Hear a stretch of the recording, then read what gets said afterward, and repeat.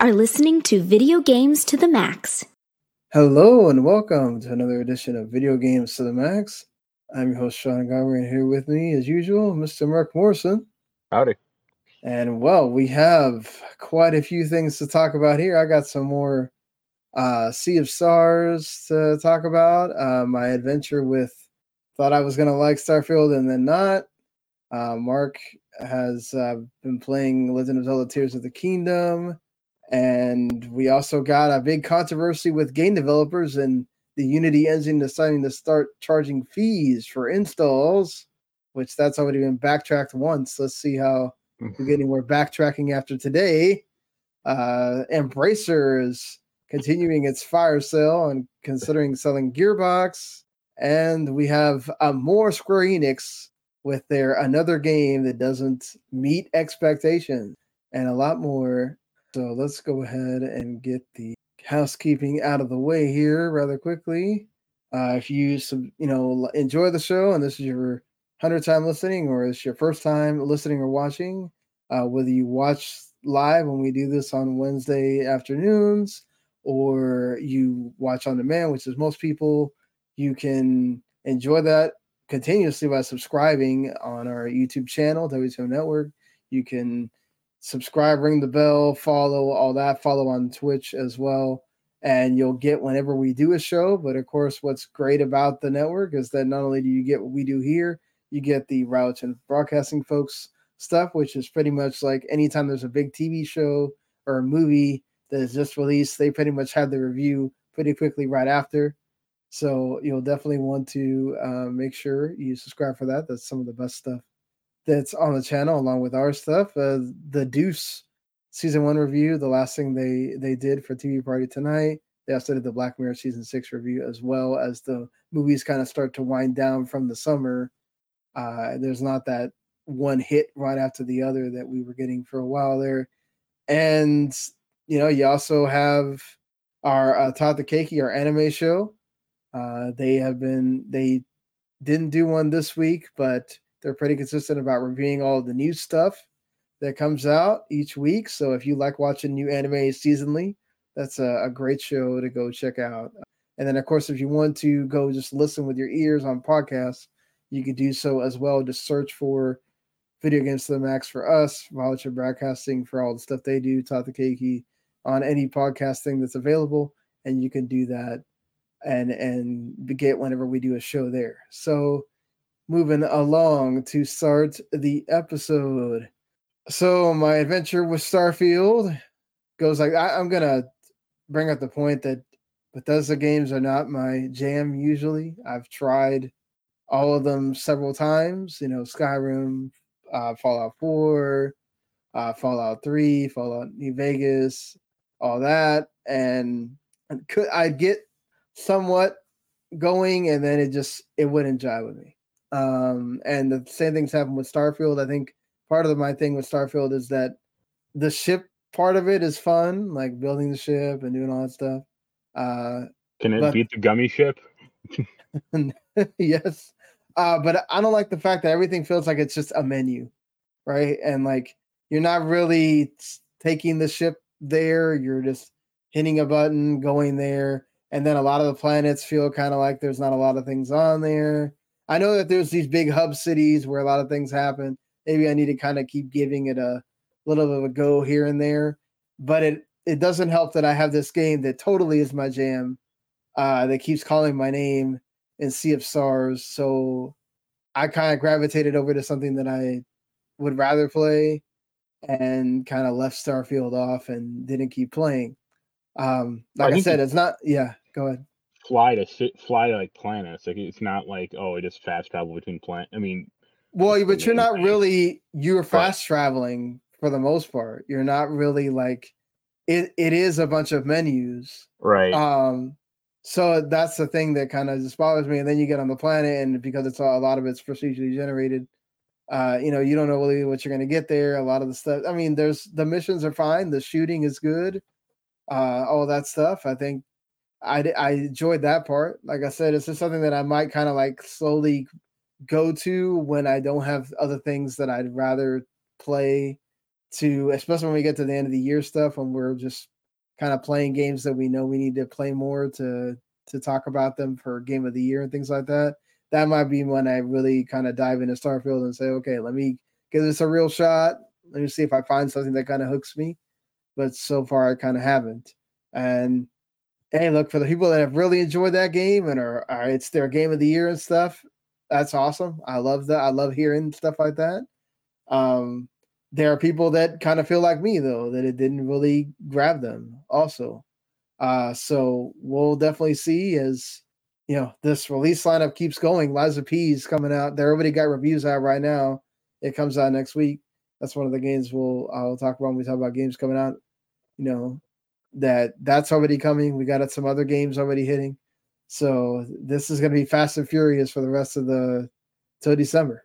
We'll see how that goes. But I am enjoying Sea of Stars a lot. The story still kind of hasn't gone anywhere where I'm at, but I love the characters. That battle system got even more things added to it since the last time I'd played it. So it just feels like every time they add something, it just makes the game more fun. And I love there's a little story moment where you get the reunion with that character that I talked about before, like your little companion that's not Solstice Warrior, and the way that he interacts with you when he comes back is such a cool, fun moment. I like that. I don't know how many more of those moments there are in this story, but if there's more like that, then I'm definitely gonna enjoy it. But I am really enjoying the doing battles and getting the combos and having to be active because you can minimize and maximize damage and stuff like that. And then they added a system where you can boost, kind of like Octopath Traveler, where you get like magic orbs that come out of enemies when you attack them, and then you can decide if you want to boost immediately or you can wait and get all three and boost one character so he can do a super powerful attack. It's I love that. I love that they added nuance to the combat. So that's great, and it's going to keep me wanting to come back, and hopefully I will be able to progress more in this week coming. Other than that, just kind of had a lot of things going on to take up my time. So it's especially having to work a lot and all that stuff. But Mark, you've been playing some things. How's that? You weren't a big fan of Breath of the Wild, so how is your time with Tears of the Kingdom? Is it any different? It's continuing. It's continuing? Okay. I can really recognize that it's like a well-made game, but like, yeah, it's not grabbing me. And I'm like 10 hours in. I actually just completed like one of the main temples, the Wind Temple, and I think the earlier Zelda games like really provided you like you're in a room and you have to figure out how to get out of it or get progress, and it's pretty clear what to do. This one in Breath of the Wild aren't like that at all. Like the game is not handholdy at all. Like there's no Navi equivalent essentially. So Yeah, yeah, I'm just that definitely it assumes that you played the other one and then also that you're going to just grab this. I've heard people get stuck in the tutorial part for a really. long while figuring out how to get to where that first temple is. Well, I'm not even sure if Yeah. it's like the first temple. I'm kind of doing things out of like there's no set order or anything. It's just like Right. what Okay. are these four temples? Or uh, the game has not. It's not stable or it's not 100% great. Like it's pretty impressive that you can go from like the sky to the ground pretty seamlessly. But when it hitches up pretty bad. Like I've had it like kind of freeze for a few seconds here and there, and I'm like, okay, that ain't cool. Like Yeah. I can see why Does you it why you, run pretty well? I mean, I mean aside from that, yeah. Oh man, though a tutorial like having to do like when you do the shrines, so those are usually fine, right. but like having to go through the dumbass animation of like talking to like the statues at the end constantly, and they say the same thing. Like, thank God there's a skip button. I would have stopped this game like 3 hours ago. I had the cart version because I actually got the collector's version, so I'm playing like the original. I haven't patched the game up at all, so there's a few pretty fun item duplication bugs. So I have like a ton of money now, and that helps. Yeah. Uh, yeah, you have different powers than in Breath of the Wild. the four main ones, you have like, the gravity gun, or you have, you can manipulate objects. One is like you can fuse objects together, Right. which is strange. Um, Well, one isn't is you that part can of the building stuff? Is no, it's like for weapons and like okay. your shields and stuff. It's like, okay, I have this ruby and this sword. Now I can fuse them together, and now I have a ruby sword. And it's like, all right, run it. One is like a rewind feature, so it's like I'm playing Blinks the Time Sweeper, and the last is, oh yeah, you can like, if you're underneath something, you can like jump between, like, you basically like jump up and go and like phase between the object. Like, let's say there's like a platform above you. You can like go through the platform and like come out the other side. Right. But it's highly situational and a little finicky. Like, it kind of works, but yeah, like it's just like I'm just reading guides constantly because the game doesn't tell you anything. Or I mean, it has a tutorial, but it's like, I know cooking is a big part of this game. How do I cook? And Eh, some of the UI is just terrible. Like, to cook food, it's like go in the menu, hold the food, and you can hold up to 5 ingredients, and then you put it in the pot. And it's like, why can't I just press A at the pot and select ingredients from like that menu, or what should yeah. be that menu? Like, why do I have to hold objects? Like, that seems really weird. And there's still item durability. It seems easier than the last game. Like, I'm not nearly as frustrated with this one, at least so far. And it's funny, like, that they added Zelda voiceover, and she talks to Link. I mean, you're trying to like find her, but like in the intro, she's talking to Link, and other characters talk to Link, and Link is just mute, and it's like, yo, it's time to give Link a voice. Like, Yeah, I heard a lot of people talking about that. Like, is this finally the game that kind of says, well, they do it uh, because it's like Zelda's having like a one-sided conversation. She's like responding to Link, but Link doesn't say anything. So it's like, what the fuck is going on here? Maybe yeah, maybe that's that's maybe that's part of the canon of Zelda is Link is always mute. you know, yes, it is, but because he's supposed to represent like you as the right? player. Yeah, he's the link between you and the world that's there. But If sadly Charlie Murphy has passed away, otherwise he'd be a great Link voice. I mean, it's fine, and I'm gonna keep playing it, kind of out of obligation, but I'm not having fun. That's like the weird, like, it's like the weirdest thing is I can really see why this game is popular, but it's completely not grabbing me at all. Except for like very specific. It's like, oh, I figure something out on my own. That's cool. Uh, and it almost kind of reminds me of like Elden Ring in a weird sense. Like, you got this big ass open world, and like boss, it's gonna spawn out of nowhere. It's like, all right, I guess but I'm you loved facing. Elden Ring, so Yeah, but that game had like good combat mechanics and was enjoyable. yes, the combat from everybody that I've had on that talked about this game when it first came out, the combat was the number one. I don't like the combat in this game. Yeah, And if you're one of those folks that survival games or well, you like those a I like little bit, some, but but I mean, it really depends. It has to have good mechanics, and I'm not 100% sold on a lot of mechanics in this game. yeah, a lot of the things that people enjoyed are like exactly what you said. The whole, oh my god, I can make anything really, Right. and I can literally build a bridge to solve almost anything that I want to. And it's like, yeah, I can see how people would really like that if you're into that. But if you're Yeah. not, Yeah, that's the problem is I'm not, I'm just watching guides and like the shrines. It's like, okay, how do I get through this and get the treasure if I can? It's yeah, not. you're just kind of like making yourself progress through the game. And But like, yeah, it's funny because I mean, there are a bunch of side quests in the game which are pretty okay, but there's one kind of reoccurring side quest where this guy is like holding up a sign, and the second he lets go of the sign, it like falls over, and the goal is like build something so the sign doesn't tip over, and you have to like, it has to like stay upright for a few seconds for it to like solidify basically. And yeah, always buy this guy's construction materials like boards and planks and crap like that. I just build like the most like basic ass, stacking like lumber on top of each other so when the thing falls, it doesn't tip over. And I'm sure other people are building like elaborate designs or stuff like that. It's like I don't care. Like I just want to get through it, or just the simplest solution is probably the best. So Right.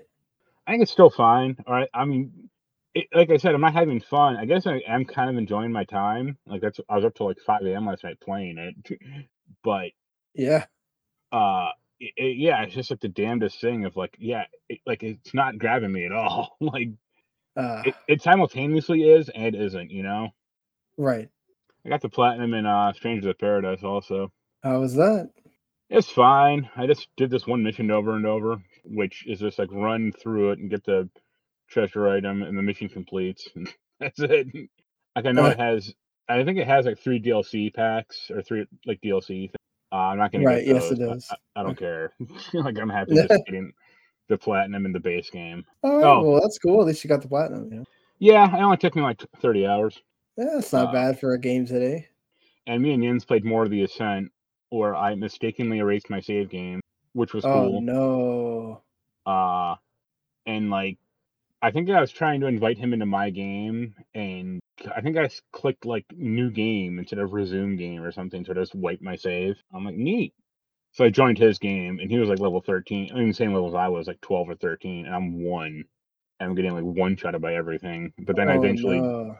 I eventually got good, and now I'm at the same level as he. Like because just we were doing harder missions, so I got a ton of experience.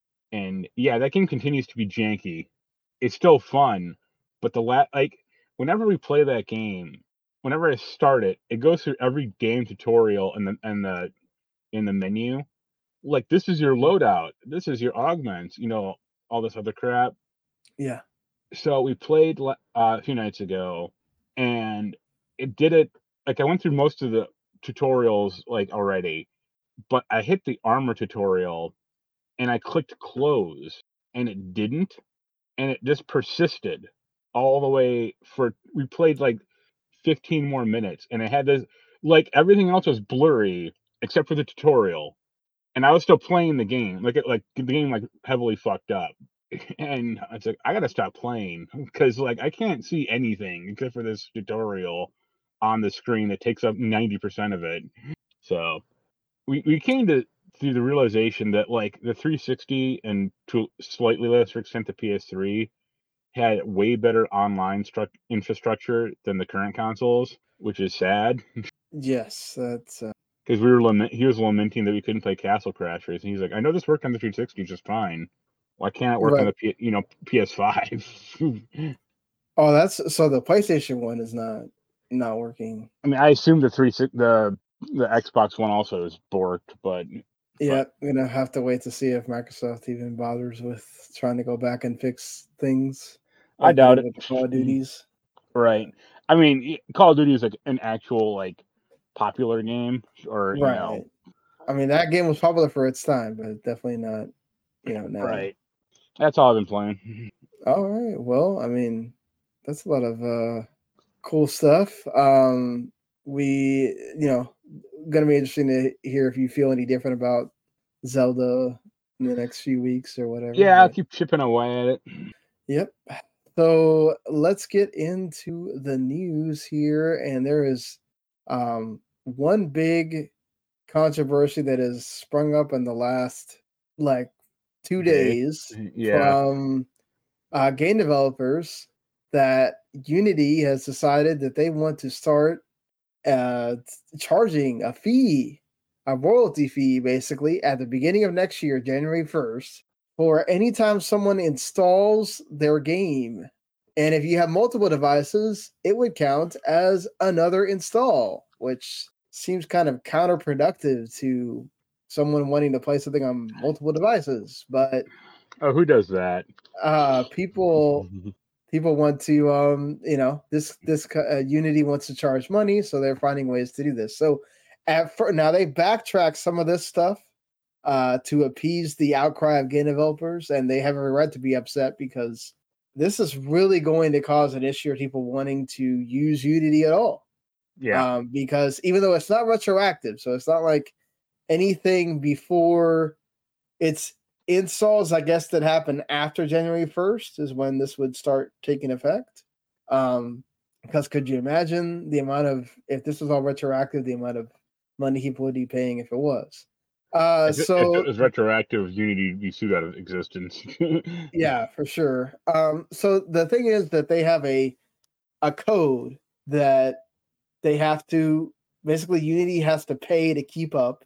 And supposedly it's rather expensive according to the I forgot the Unity Create president Mark Whitten says that the maintaining the Unity runtime executable is quite expensive according to him. So anytime you install a game, it runs that executable. So I guess that taxes on to them. So they're trying to push some of those fees onto developers, which would then also push some of that onto the players because as we saw the extreme part of this, which could happen with a lot of games, Cult of the Lambs developer said, go buy that game now because on January 1st, I'm removing it from the store. That's not good, folks. Yeah. You don't want games disappearing from stores because people don't want to pay fees way down the line. Because the thing is that it's not like they're just going to come and take out money every time this happens. They're going to take it all out in one lump sum after they hit the amount. So they have some kind of threshold that you have to hit. So if you made your game with Unity Personal or Unity Plus, which I think they're going to remove the Unity Plus, is what they said, and your game made $200,000 or more in the previous year and have at least 200,000 lifetime installs, any install after that, they'll start charging you. And some of this is going to be 20 cents per install. Some of it's going to be 2 cents per install if you have the more expensive Unity Pro and Unity Enterprise, but then it's also a bigger threshold. So if you made it with Unity Pro, Unity Enterprise, I know, so this is like a lot of numbers for people. I'm sorry. Your game had to have made $1 million over the past year, and then also have over 1 million, at least 1 million installs as well. But the thing is that we know how gamers are, right? At least the angry ones that we see on social media all the time. Let's say a game isn't good or comes out not good, or it's some hyped game that gets a controversy or anything. People can then decide that they want to go and delete and reinstall, run some program that deletes and reinstalls the game over and over. Somebody can just do a mass thing where everybody buys the game and installs it. Like a lot of bad things could happen with this, right? If you want to give your game away as part of a charity, that's a problem, right? If you want to give your game away for free, that's a problem. If you want to put your game in Xbox Game Pass, that's a problem. Because now Microsoft has to pay for that. The Right. bundle thing, they said, like, oh, if it's in a bundle. Well, the demo, they said it even could do it for demos, but apparently if the demo, as long as the demo is not in a thing that includes the full game, where it's like early access, then it won't count. But still, charities have to be approved by Unity in order for that to work, so that still sucks. If somebody refunds the game after installing, like, there's still a lot of unknowns that haven't been answered here by Unity, and I assume there's going to be a lot more backtracking still. I assume that they are going to completely 180 this, or but the damage is already really done. Right. There's a lot of people that are.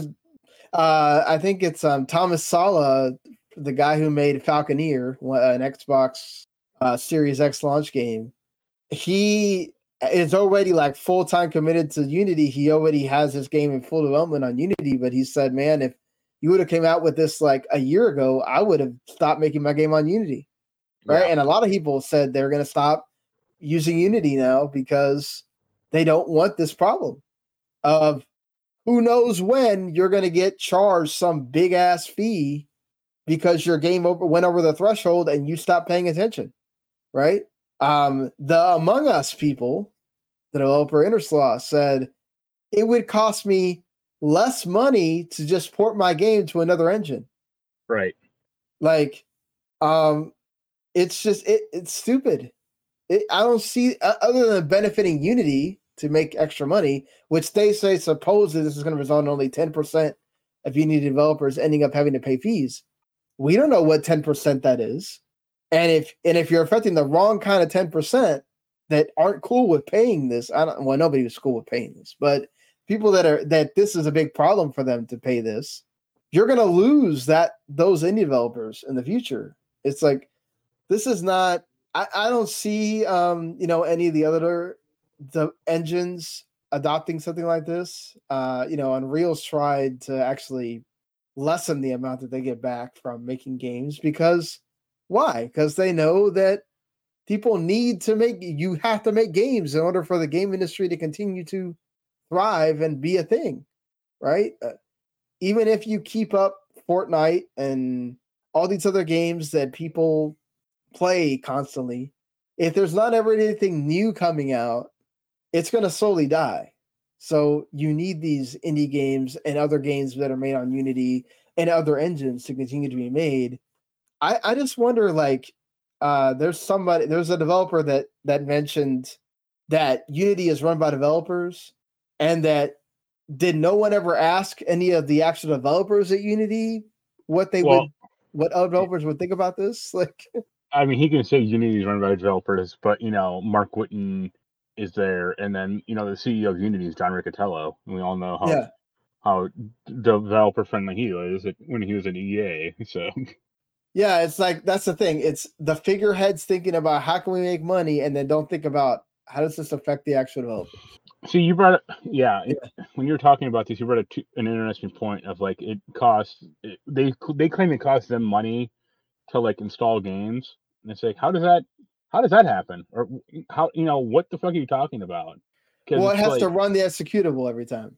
Yeah, right? Every time, but it's not like, hey, I'm running Half-Life 2. It's a drain on Valve servers whenever I run the game.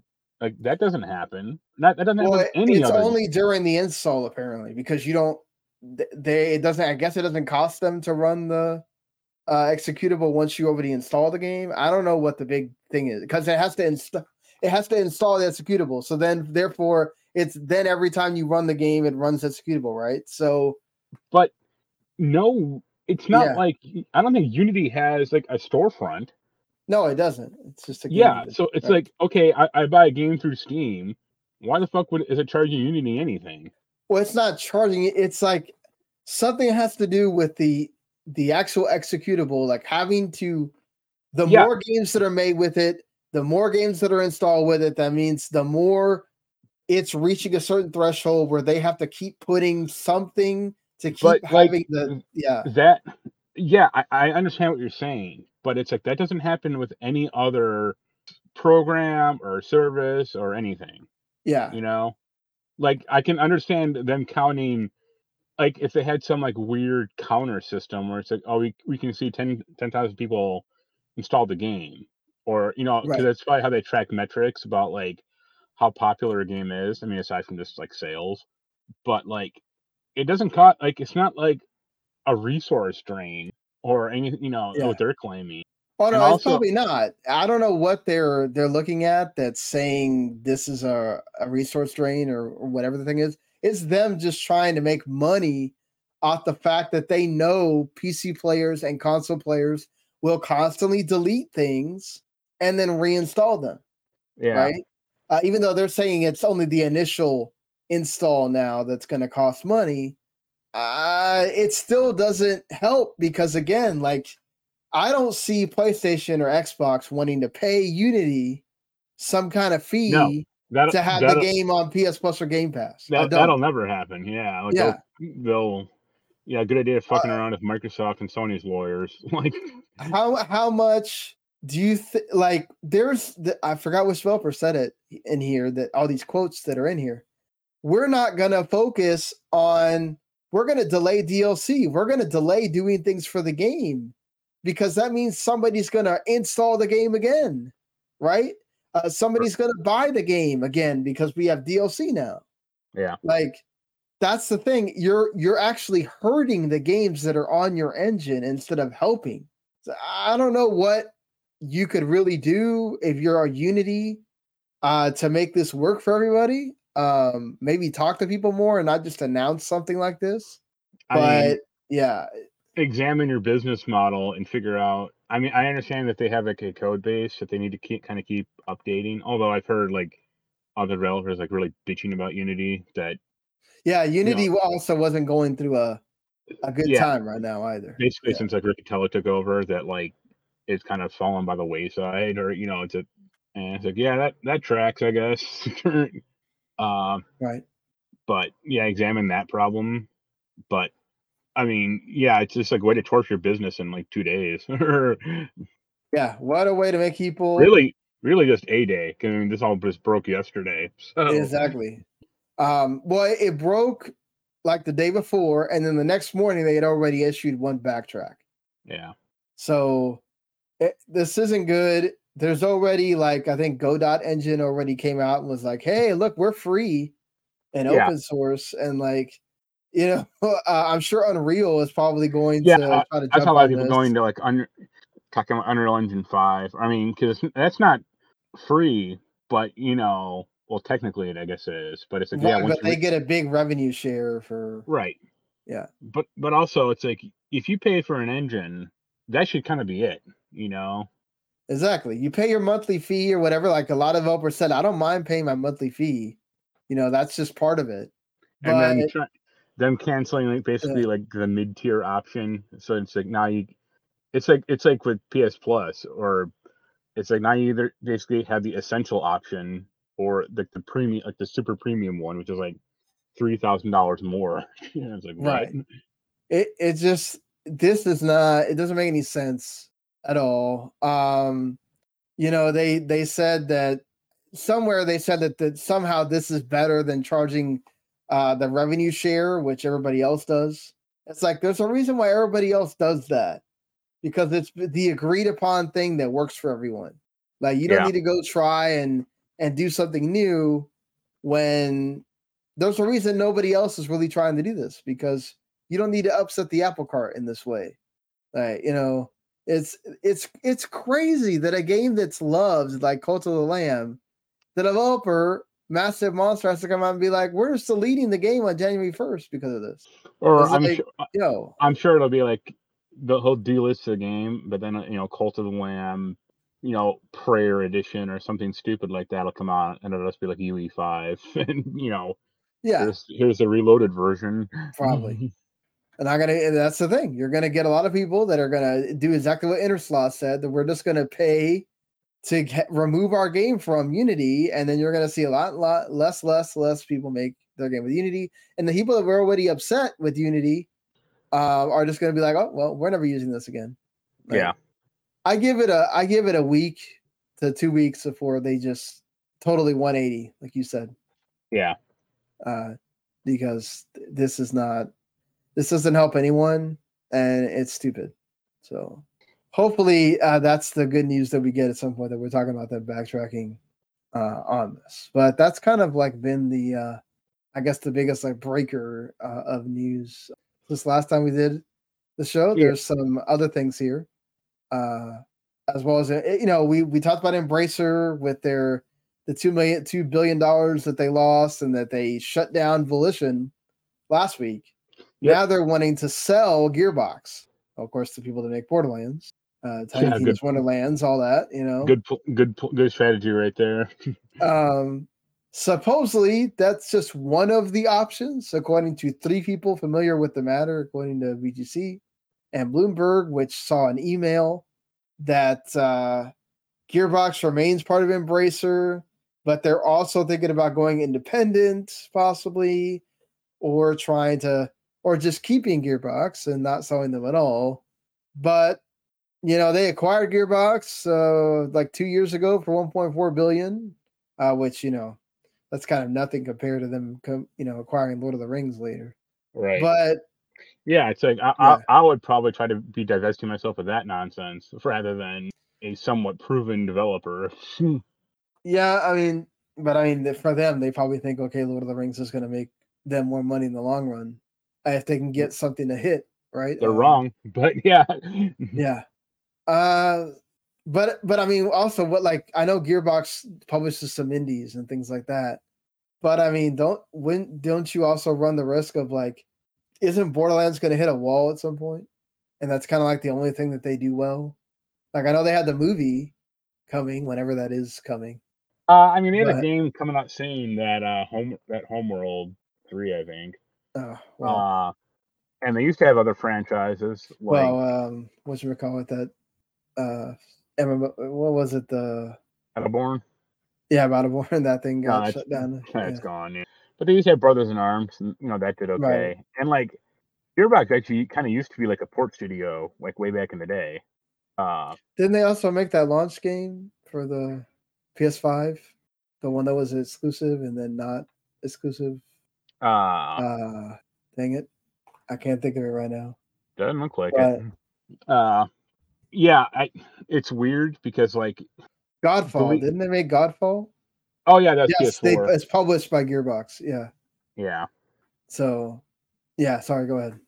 No, it's just weird because it's like Embracer has a whole bunch of other studios that haven't made shit, or you probably wouldn't even know that they're owned by But then Embracer. the thing is, like, who wants them, right? Are you just going to shut them all down? I would. I hate to say it, but I mean, I wouldn't have closed Volition either because it's like they're having a real rough patch. But they used to make great games. Um, but yeah, this thing is like weird because like it's not like Gearbox was small or Yeah.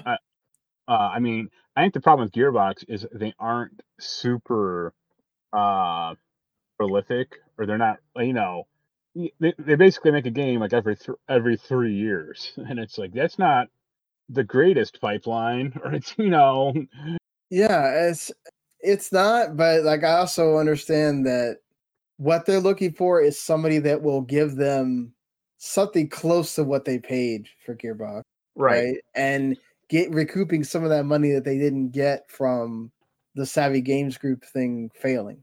But who's Uh gonna? I mean, realistically, who's gonna do that? I don't see like Microsoft or Sony ponying up for that for Gearbox. yeah, I don't see Take Two like trying to re-add them. Right. So, and there's really not that many other people out there looking. Like, Right. let's be honest, unless Amazon or what Apple Or that like gets in the Chinese, mix, or yeah, that or Chinese group. Tencent, right? Yeah. Yeah, unless Tencent could do it, I guess they like just putting money into things and seeing it grow or whatever. Maybe that would be the best thing for Gearbox if they want to kind of have a little semblance of independence. Just be like, hey, Tencent, can you just invest in us and we'll make another Borderlands or we'll do something else or make another Tiny Tina's or whatever the heck that is that they want to continue doing.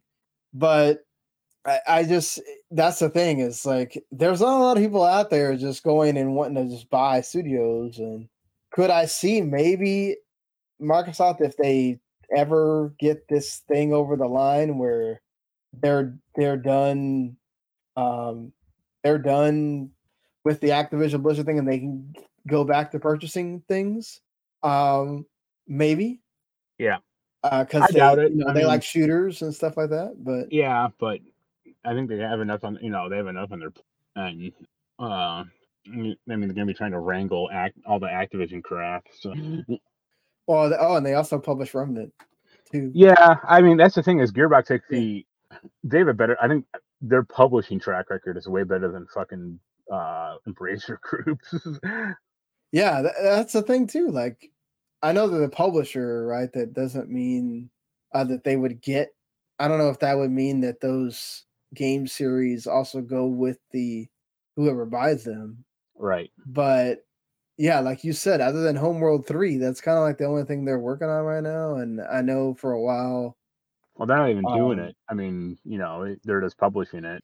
yeah, well, yeah, exactly. They're publishing it, and they also had to do it through crowdfunding. It's not like they, Yeah. just funded the money themselves. So I mean, yeah, like they don't have a new, like they didn't even have like a new announced game. You have to assume it's going to be something Borderlands related, but it's like Right.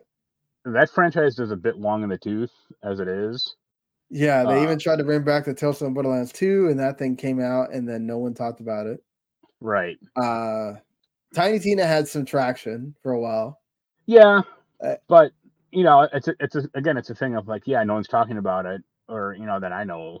yeah, And the again, most you hear people talk about Borderlands now is when you try to compare it to other games that are coming out now. right.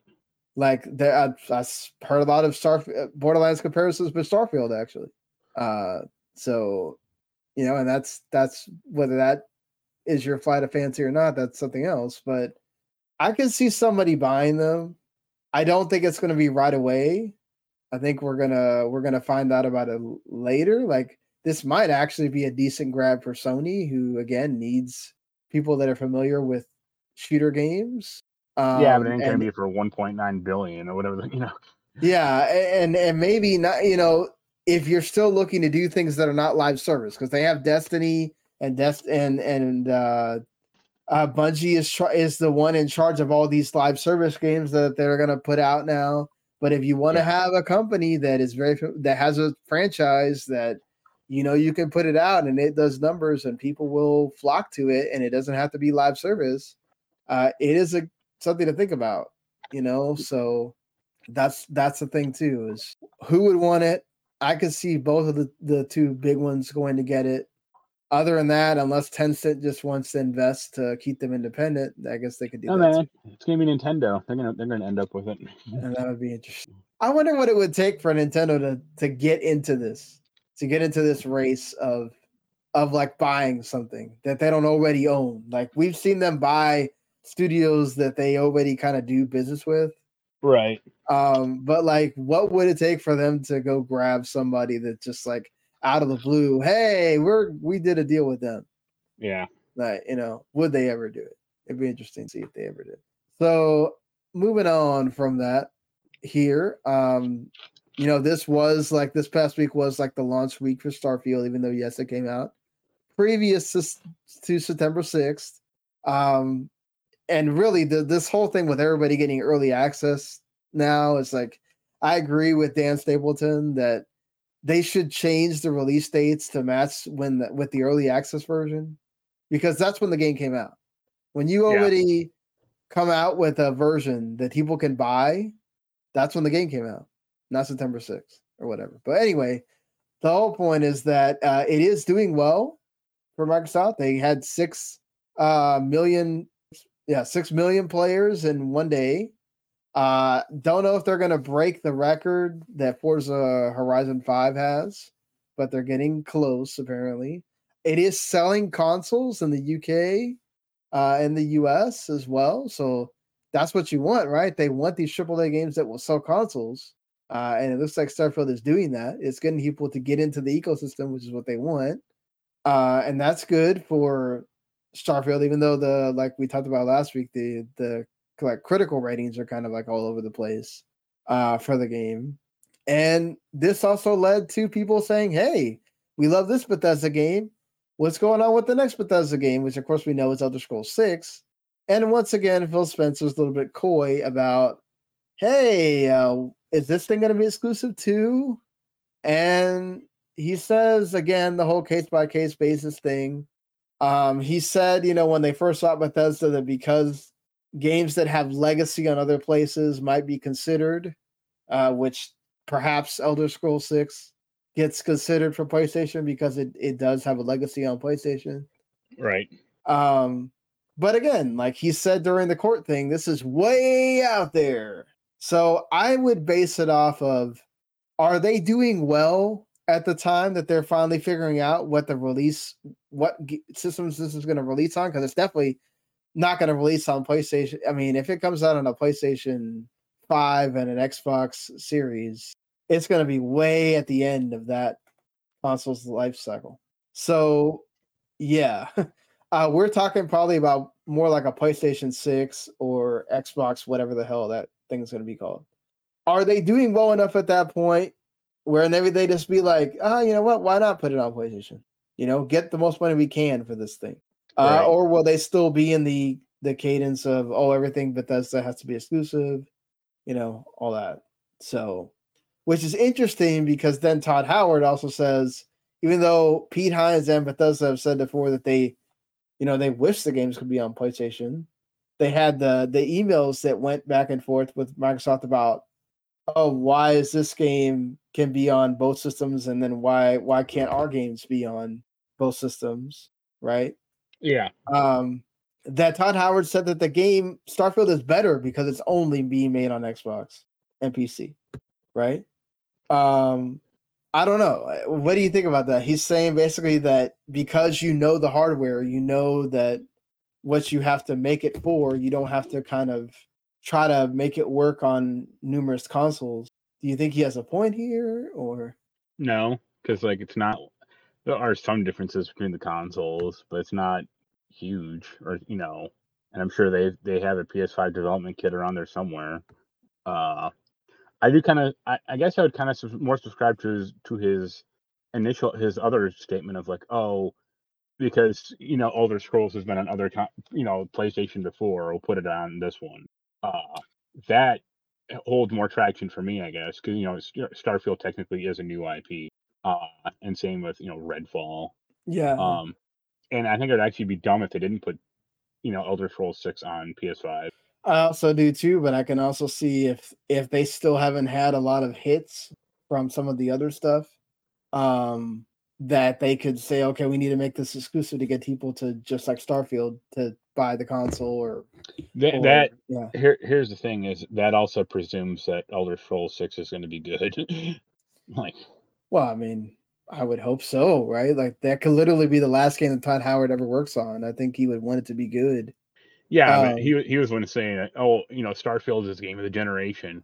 Yeah, that's 7 out of 10 game of the generation, huh? yeah, I don't know about that. There are people saying that, but I don't. This is definitely not So one of those. I do wonder if, like, again, we're talking about the next consoles. Like, where is Microsoft going to be with that? Or let's say that there's a lot more Game Pass adoption at this point. Like, do they actually consider not having a console?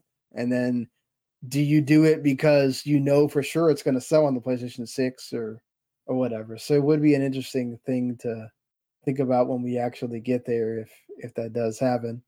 Um, yeah, I do think that he's right about the whole part where you can now associate Starfield with Xbox, right? Like what happens with the PlayStation games that get made only on PlayStation, or Final Fantasy 16 and Final Fantasy 7 Remake, for example. You associate those with PlayStation, right? yeah, So I get what he's saying there. If you keep things on the console, then when you think about Starfield, immediately Xbox, right? Right now, because of the way your laptop is, I already knew when the game came out, oh man, I can't even think about buying it for Mark because he doesn't have an Xbox Series, whatever. right. So it sucks in that way, but I get it. Like he mentions the whole people think of Switch when you think of Zelda, right? So could Starfield be that for them? Could it be another thing? It definitely is a Bethesda game. It has a lot of the Bethesda things in it, no doubt on that. But we'll see down the line what happens with that. Yeah. Speaking of things that we should have known, we should know already at this point when we talk about Square-Enix and something that has to do with sales. What's the next next 4 words that come out of the mouth after that? Did not meet expectations. Well, lo and behold, Final Fantasy 16 did not meet the high end of the company's expectations. These Yeah. expectations just are something else with Square Enix. To be fair, they did put a lot of money into Final Fantasy 16. They tried to westernize it, like make it more for a Western audience, use the Game of Thrones stuff, or aspects of it. How much of that do you think, when you compare it to Final Fantasy 15, is it because it's only on PlayStation 5? Uh, I guess some, but I mean, are you asking like should it rather be on PS4 or should it be on Xbox? On both, right? If it was on PS4 and then also on Xbox, wouldn't have made more money, right? We still have a lot of people in Japan that don't have a PS5. Still have a Right. lot of people here that don't have that. I think the PS4 one makes a little more argument, because like Square has never really supported Final Fantasy on the Xbox. Like, Well, yes, Final Fantasy 15 was on there. yeah, but you have to imagine that if it sold well, that people would, or that they wouldn't have made it exclusive, or wouldn't have taken somebody's money to make Final Fantasy 16 exclusive. And Well, it's think of, probably one of those where they offered it to both of them, and Sony gave them more money, and they said, "Okay, well, we'll just take Sony's money and make it exclusive." Right? They also already had the deal with Final Fantasy 7 remake, so yeah, who knows on that? They had a deal with Final Fantasy 14 until just now. right. So Well, like, that's what I mean. It's like, yeah, yeah, like, uh, and think about like Final Fantasy 13. Like that came out on both consoles, PS3 and Xbox 360, but the 360 version was screwed up heavily. wasn't it? I thought it was exclusive to 360 for a while. No, it came out on both. The 360 one came on like multiple discs because, Yeah, not a right. Blu-ray, but like the 360 one had like bad frame rate issues, and Yes. like the CGI was like not as good, like the resolution wasn't as good. Because it's like, yeah, Square just did like a basic ass port of Final Fantasy 13. I was like, here you go. Yep. So It's interesting, they also kind of blame the Avengers stuff here and Forspoken. yeah, Uh, I mean they haven't had a ton of hits. well, the And hits they do have are small, yeah, right? well, Like, they're modest, but it's like they expect the world. It's like, yo, yeah. until you release Final Fantasy 7 Remake 2 or whatever the hell that thing is called, like, don't get your hopes up. I mean, yeah, that's the thing too, right? Is that it didn't even meet the Final Fantasy VII remake numbers. It got close, but it didn't meet them. And then also, that's where the PS4 could have come in to play. Is that Final Fantasy VII remake was released very close to when the pandemic started, where we had the lockdown, which made people buy more games, and then it was on PS4, Yeah, which is the console what people had. So and then it came out to PS5 later. So that's the thing is if you had it out on both, yes, it suffers in quality as far as like the graphics and everything else. Is that matter more to you than the sales? And that's something Square Enix apparently at first thought was better. Maybe they thought there was going to be more PS5 sold at that point. Also, remember that until this year, really, it wasn't that they're just now yeah, madly available, and that also like we got to remember that we're in like an economic downturn, so it's not like people are just going out in droves buying PS5s. And I think also we kind of have a backlash to things that keep you in the home right now because we had so much time we were in the house because of the pandemic. right. People are spending more on like traveling and via cars, transportation, other things that are more quote unquote fun than being in the house, playing a game. So I don't think you have that casual appeal. Not Final Fantasy's niche, but still, you don't have that casual necessarily appeal, like a Zelda, a Mario, or a Grand Theft Auto, Call of Duty bring, that you do with Final Fantasy. So I think Square Enix needs to also think about that. Interesting, also what people have been. We've said this a bunch of times. I don't. I don't want to rehash it here, but flooding the market with unfinished, bad, or untested games is a bad move. Oh, no doubt. No duh. Tokyo-based developer and gamer Michael Prefontaine. Yes, we've said that a bunch of times. Just Yeah, putting out a slew of titles in a whole 6-month span without any marketing.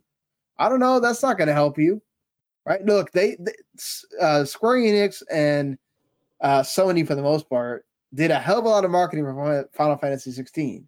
Not putting, they did their job for Final Fantasy 16. It's just, dude, I mean, like once you get burned by a company, there was also the whole Final Fantasy 16 isn't my Final Fantasy thing. A lot of people didn't buy it because it wasn't turn-based, or there was a lot of people that bought it because it was not turn-based also. It's just, I don't know. I don't think we need to be blaming all Square Enix's woes on Final Fantasy 16 not doing God numbers. I know they wanted God of War numbers, but you weren't going to get that. I don't think you were ever going to get that, quite honestly, when you're on one system only. right. That's just so hard. They had to put PS4 numbers for God of War to Ragnarok to hit that number. So I think it's just kind of unfair. I don't know where Square-Enix gets this whole meeting expectations thing and what this really means. I know this is a report. It's not necessarily we haven't heard from Square-Enix themselves say that, but I don't know. I do agree that they need better quality control. That is their biggest problem. They have really bad quality control, and they're letting these creative heads get too big. And then once they start making the game, they don't know they don't have a way to tell them, "Yo, y'all need to pivot. Y'all need to do something else. This needs to be smaller. This you can't have this in here. Uh, it's going to confuse people." I don't know necessarily. But that's the thing. You have like Nomura on here doing Kingdom Hearts 4, and we know how that goes. That game's going to take forever to get made. Just the way that he makes games. You got Final Fantasy 7 remake. You got all these remakes supposedly in development also. What happens when those don't pan out other than Final Fantasy 7? I hope not. Like I really would like to see a 10 and 9 remake or whatever, two of my favorite Final Fantasies, but I don't know, Mark, just I mean, yeah, yeah. Square's kind of in a rough place, and they keep coming out with crap that no one cares about, or that's like you said, mediocre, like that Ever Crisis thing. It's like who asked for this? I think that's fine. It's a way for them to make money. I don't think that's the problem. I But think it's stuff no, like it's yeah, because those close are done in 6 months, like they like that Final Fantasy 7 Battle Royale thing they did like last year on mobile. Like, no, that thing I do agree with. That thing was not I think this is okay in a way because if you it's not like those other ones don't make money for them, the Brave Exvius and Mobius one and all that. I mean, those things are still getting content, so they must be making money for them. I think this was made in that same way, with using Final Fantasy 7 as a way to get people to, oh hey, it's another way to make what play Final Fantasy 7 and Final Fantasy 7 Crisis Core. And I don't necessarily think that's the worst decision. I do think things like having Field Chronicles, Star Ocean, that farming game, all that coming out in a 6 month span. yeah, Harvestella. Yeah, Harvestella, like because a lot of the stuff they come out with this year is good, right? Theater Rhythm was really good, great even. Octopath Traveler 2 is great.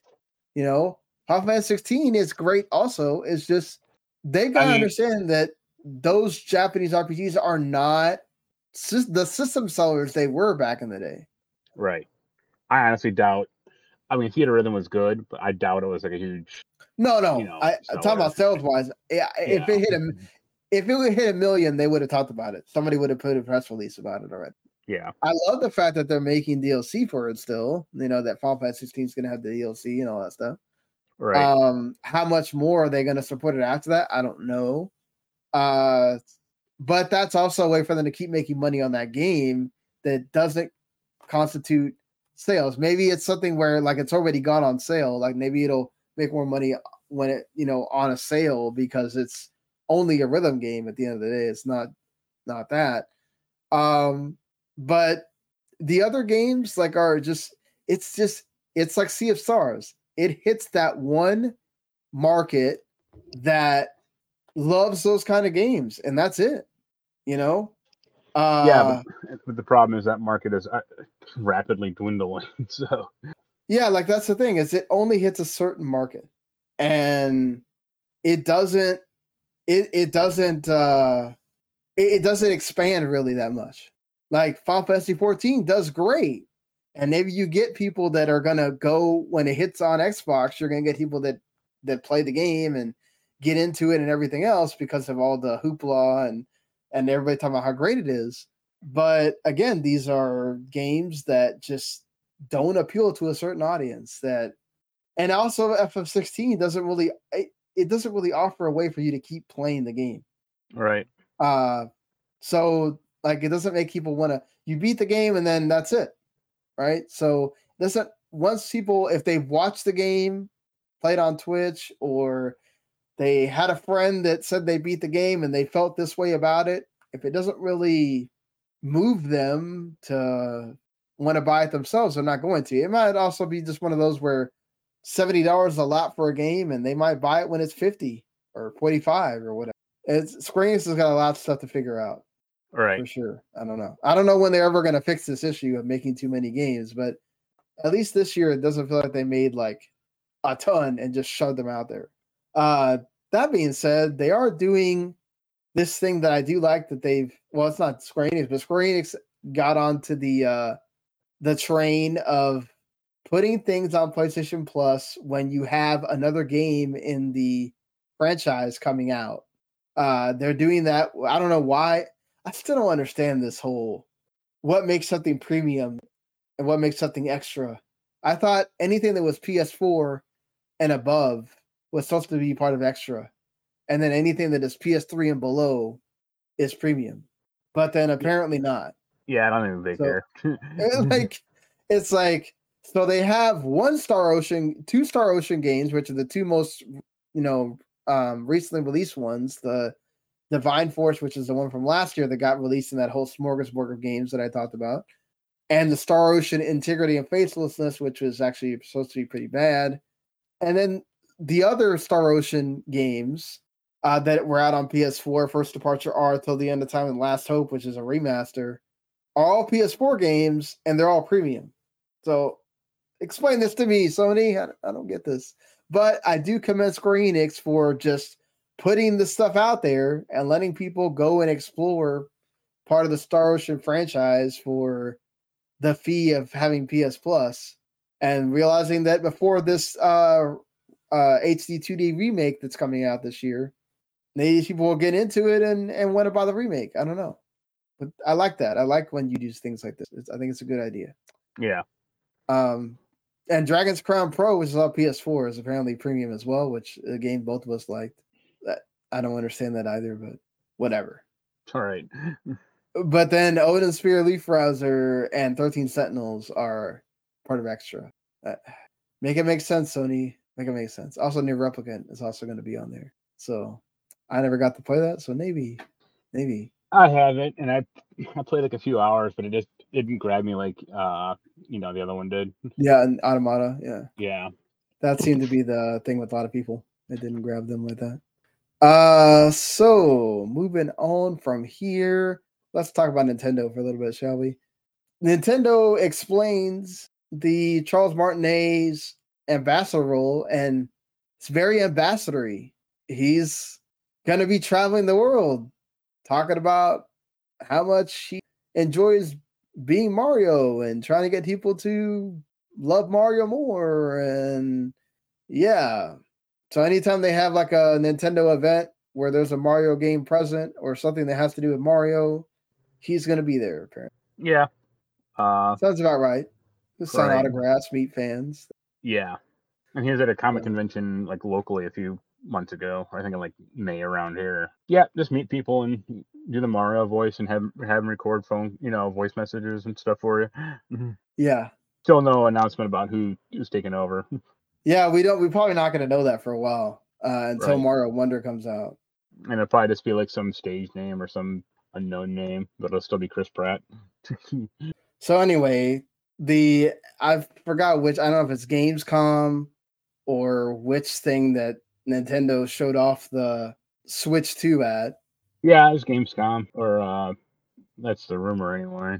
So Nintendo basically has been showing off the Switch 2, doing tech demos, and apparently it can run the Matrix Awakening Unreal 5 tech demo, thanks to that NVIDIA DLSS technology, and it looks pretty good. It's running pretty good, and also some higher frame rates for Breath of the Wild. It doesn't mean that they're going to re-release Breath of the Wild, but that's good that it is using that DLSS technology. I'm sure they will. Like Breath of the Wild will be on, or they'll have like a double pack maybe of both games, and it's like now it's enhanced for Switch 2 or whatever. Yeah, it could be. Hopefully they're not gonna. I mean, if they charge the $10, I guess whatever. Just hopefully it's not an insane like recharge that they're doing for that.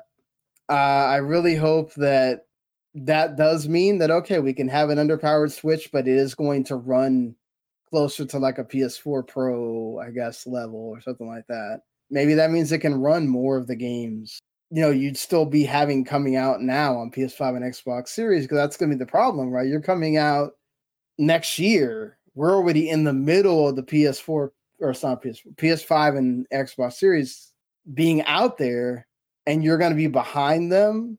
Like, it doesn't matter how awesome the fact that it's portable and that you can have more Nintendo.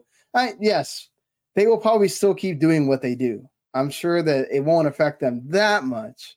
But eventually, not being able to run like the newer third party games or even the third party games that came out earlier on the PS5 and series is going to be a problem. Yeah. So if they can still have it come out around the $350, $400 range, and the fact that, it still will work and have this whole system still have these new games come out is good. It makes it to where it'll be worth the investment of the $400 or whatever, instead of at least for 2 years until games move past like they have every I don't Nintendo know, but console. maybe that will make it to where it can keep up with it, right? It can move it from having it can actually be a 4K image when you put it on the TV, and maybe it'll be 1080p or 14, maybe probably 1080p is the most it could probably do when it's in portable. Yeah. But it'll be worth it to put it on your new 4K TV and not look like, I'm sorry, but let's be honest. When you put the thing on your TV, sometimes, depending on what game it is, sometimes it actually looks worse. Yeah. There's some pretty grimy stuff in Tears of the Kingdom. So, like, that's the problem. Like, most people still, not most. There's a lot of people that love playing it portable, like me. But then when you still want to put it on your TV and show people, hell, this is the game, or you want to play something with somebody else, and it's much easier to put it on your TV, then, you can do that. So, and I hope that it really does what it can. And it's still mostly a Switch. I know that they said that there's some like things they might be trying with it. They've possibly added some kind of fluid thing to the Joy-Cons, maybe, that are going to be on the Switch too, that could prevent it from doing drift. But we'll see. Because not even the DualSense has drift also. So I don't know if they will have resolved that problem or not. Yeah.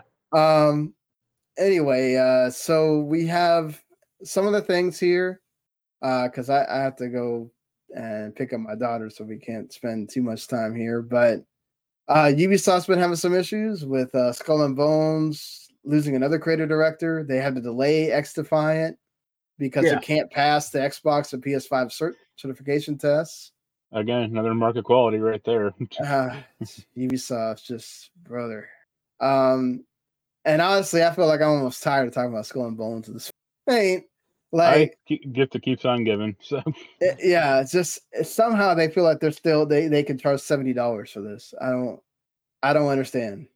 Like, this game's gonna come out, and I cannot imagine this is not gonna be one of those games that it comes out and then later they're gonna save it. It's just not. It's gonna come out. Maybe there'll be some people to play it, and that's kind of it. At some point, you need to just, I don't know. It feels like it's more of a headache to keep delaying this game and keep like having it be there. I don't know. At some point, cut your losses, Ubisoft. Do you need another thing that comes out that's mediocre? And like, really, the only thing that you can come out with that has the quality of Assassin's Creed and everything else is just, all right. It's like, I guess that Crew Motorfest is going to come out, and I wonder what that's going to be. Or, well, early access is already there, right? Or right. I think just last week or this week, or I mean, no one cares. Like, that's the biggest problem. Yeah. This is their third crew game, crew game. Wow, really? Keep doing this, huh? Yeah.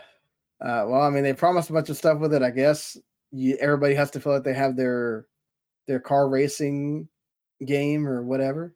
But the ESA is gonna be doing no E3 for 2024. They're apparently reinventing E3 for 2025, whatever that is.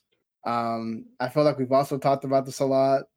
I really don't know what they can do when you have Summer Game Fest out there and they're not going away. I know E3 has a name, but it's just like E3 is something from a time gone by, and you already have PAX, and I don't know, Mark, like what can they really do to, you already have something like Gamescom, like I What can mean, they really do to make E3 even be a semblance of what it once was? I think when they pivoted more towards making it more public, that was kind of the downfall Yeah, that too. because then it became just like every other event or So I would actually say go back to like more the roots of having it be like a more exclusive event if possible. Not that anyone, hey, I worked at GameStop for 6 months and I can scam my way into E3, or whatever. That's my only real suggestion or like real thought on the matter. I think they have to do something more like Jeff does. You Yeah, cannot charge people for this having this huge ass booth there and trying to nickel and dime people constantly and charge so much just to show up at E3. I mean, like, listen, people already pay a ton for the airfare and the hotels and everything else. You're gonna charge the press to go. They don't charge them to go there, but it's like all the developers and everybody else, like they get charged so much just to go there. yeah, And you got to lessen that, make it more open for them to be able to go to that. And then, yes, do make it more of a press thing like Summer Game Fest. And just, hey, make it feel like exclusive. Maybe you need to move it out of June also. Maybe you need to make it not a summer thing. Maybe make it a spring thing. right. I don't know. The fall obviously is just there's too much going on. And you can't do the end of summer because Gamescom's already there.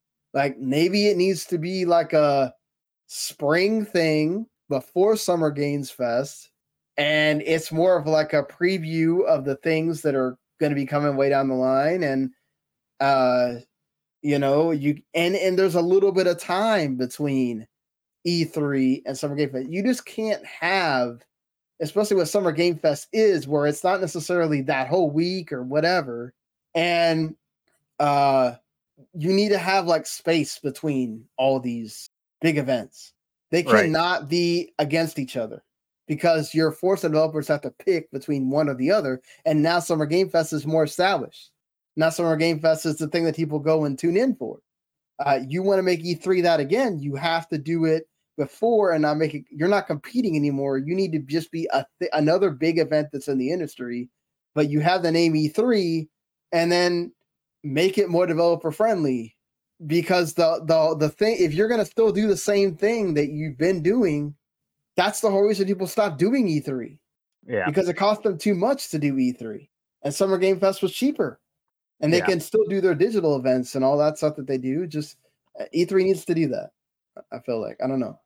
A couple more things really quick. Sims 5 is gonna be free to download because now Sims 4 is free to play, so you can And they're free gonna to nickel and download dime that. everyone to death. Exactly. Daytona 2, USA 2, which was never released here in the US, is possibly going to appear in the Like a Dragon Gaiden game as Sega Racing Classic 2 in order to avoid right issues. They had to release like a different version of Daytona USA on the Dreamcast in 2001, so that's why that never got released. There's always been cool Sega games and the Yakuza games before, so are you excited to be able to Really play curious. this? And, Daytona USA 2 did come out over here, but just the arcade, yeah, version. Uh, you know, I Sega won't sold their arcade business stuff. like last Yeah, year or whatever. I mean, it's a shame I won't have that song, but it'll still be good. yeah.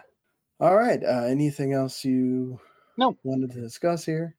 Also, that Gargoyles HD remaster now has a release date, it October looks 19th. cool, So but like that game was ass. I thought when I played it as a kid, so yeah, like it's one of those like really hard like it's not even a platformer. It's like a brawler, but the movement is just really wonky.